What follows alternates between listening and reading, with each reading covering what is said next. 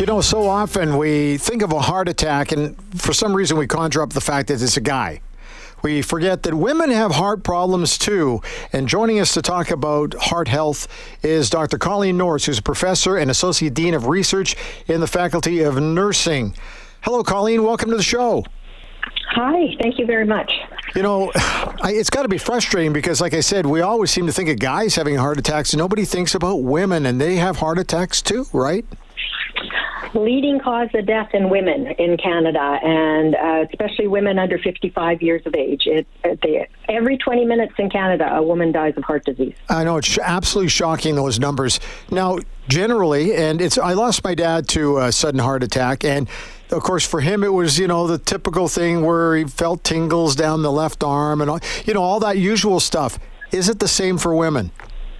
It's such a good question, and women will have some kind of pain, some kind of discomfort in their chest. But the other thing that happens with women is they'll have at least 2 or 3 other symptoms that seem kind of innocuous. Inordinate fatigue is one of them. So there was a study done where all the women that had a heart attack said 70% of them said they had such fatigue the month leading up to their heart attack. And like you had to sit down when you're making the bed.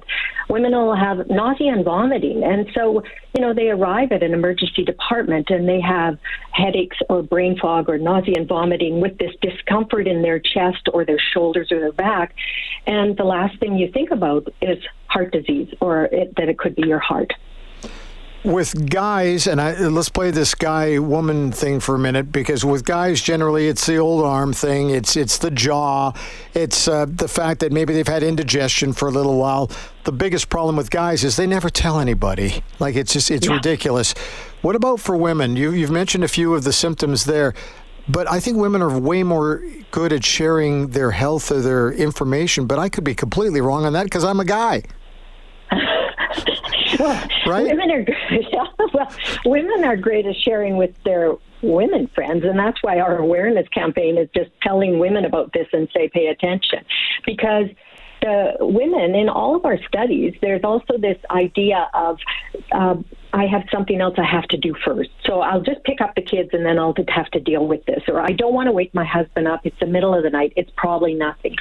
So there's that aspect of women. But the other thing we're really identifying, say even in the last 10 years, is, biologically, women are not small men. And so, right down to our cells, we have male and female chromosomes. And the female chromosomes are different in every cell. And so for us to think that it's exactly like men it's kind of ridiculous, actually. Yes. And so the thing that we've started to identify is that there are things in a woman's biology, for example, estrogen that we all have starting at age 12 that comes and goes every single month, and it actually bathes our blood system and our heart and our vascular system. So if something interrupts that, it actually causes damage to our blood vessels and our heart.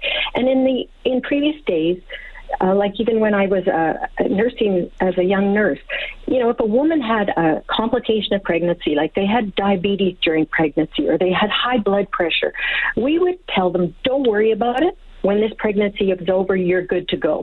Baby comes and you're fine. But we know that's not true now. In fact, the women that have complications of pregnancy have a much greater risk of showing up with early heart disease than women who didn't have a complication of pregnancy.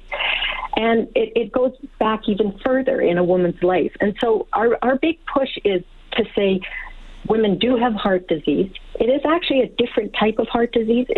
As you said, it's not the elephant sitting on your chest. It's actually microvascular disease. And that's really different, the way it presents and the way you're going to feel it and how it affects your outcomes of care in heart health.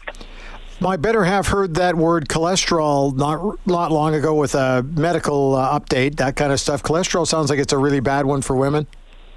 It's bad for both men and women, like having the high cholesterols. But what happens is that estrogen is responsible for eliminating the bad fats and increasing the good fats, with the good cholesterols, which we have. And so when that estrogen drops off, so does that ability to clear them out. So, after women hit a certain age, they start having elevated cholesterol and maybe putting on a little weight around their abdomen and stuff.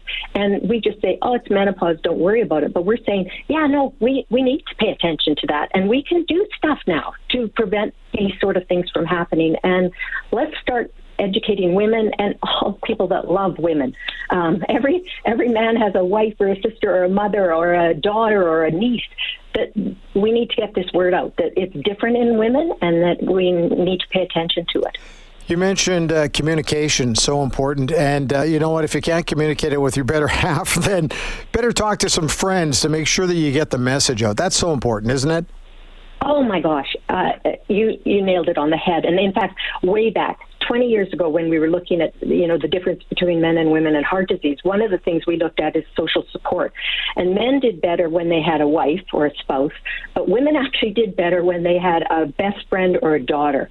And it didn't matter if they were married or not. So that always made me smile. But one of my friends said, well, women have their posse, and that's what we have to rely on. And so, that's one of the things we're saying is that if you feel that something's not right, call your best friend and tell them, and they'll encourage you to go get it checked, because we'll probably put it off and say, well, it's nothing. I think it's good to have a good network of people who listen very carefully to what you say, rather than somebody who's been told to take the garbage out 4 times a day. You know what I'm saying? Although yes. I care very much about my better half, but I'm not the best listener sometimes, Colleen. Oh, well, none of us are. We all have selective hearing. So I totally hear what you're saying. And I just think it's really important that we get the message out that heart disease is a big issue in women as well as men. And we all need to protect the people that we love. Okay, so one more time, give me the top 3 things to watch out for again. Well, it's that they're all happening together. So you will have some kind of discomfort in your chest and your shoulders and your back. And then it's also nausea and vomiting. It's foggy brain. It's headaches. And then there's inordinate fatigue. It's more than we're all tired all the time. This is where you have to sit down when you're making the bed. Are we making any headway on this, Colleen? We are, because people like you are giving us the opportunity to get the word out there, because the more people hear about it, the more they say we need more evidence and we need more research done. And so for me, it's been really, really helpful in getting our research program moving forward. We also have a pretty good heart center here in Alberta, in Edmonton. We do. We have 2. We have like the Mazankowski and the CK Huey are doing extraordinary work in this area. Listen, thanks very much for your time. Hey, by the way, if somebody wants to check out more information on this kind of thing, where can they go? Actually, the best website is the Canadian Women's Heart Health Alliance. Okay.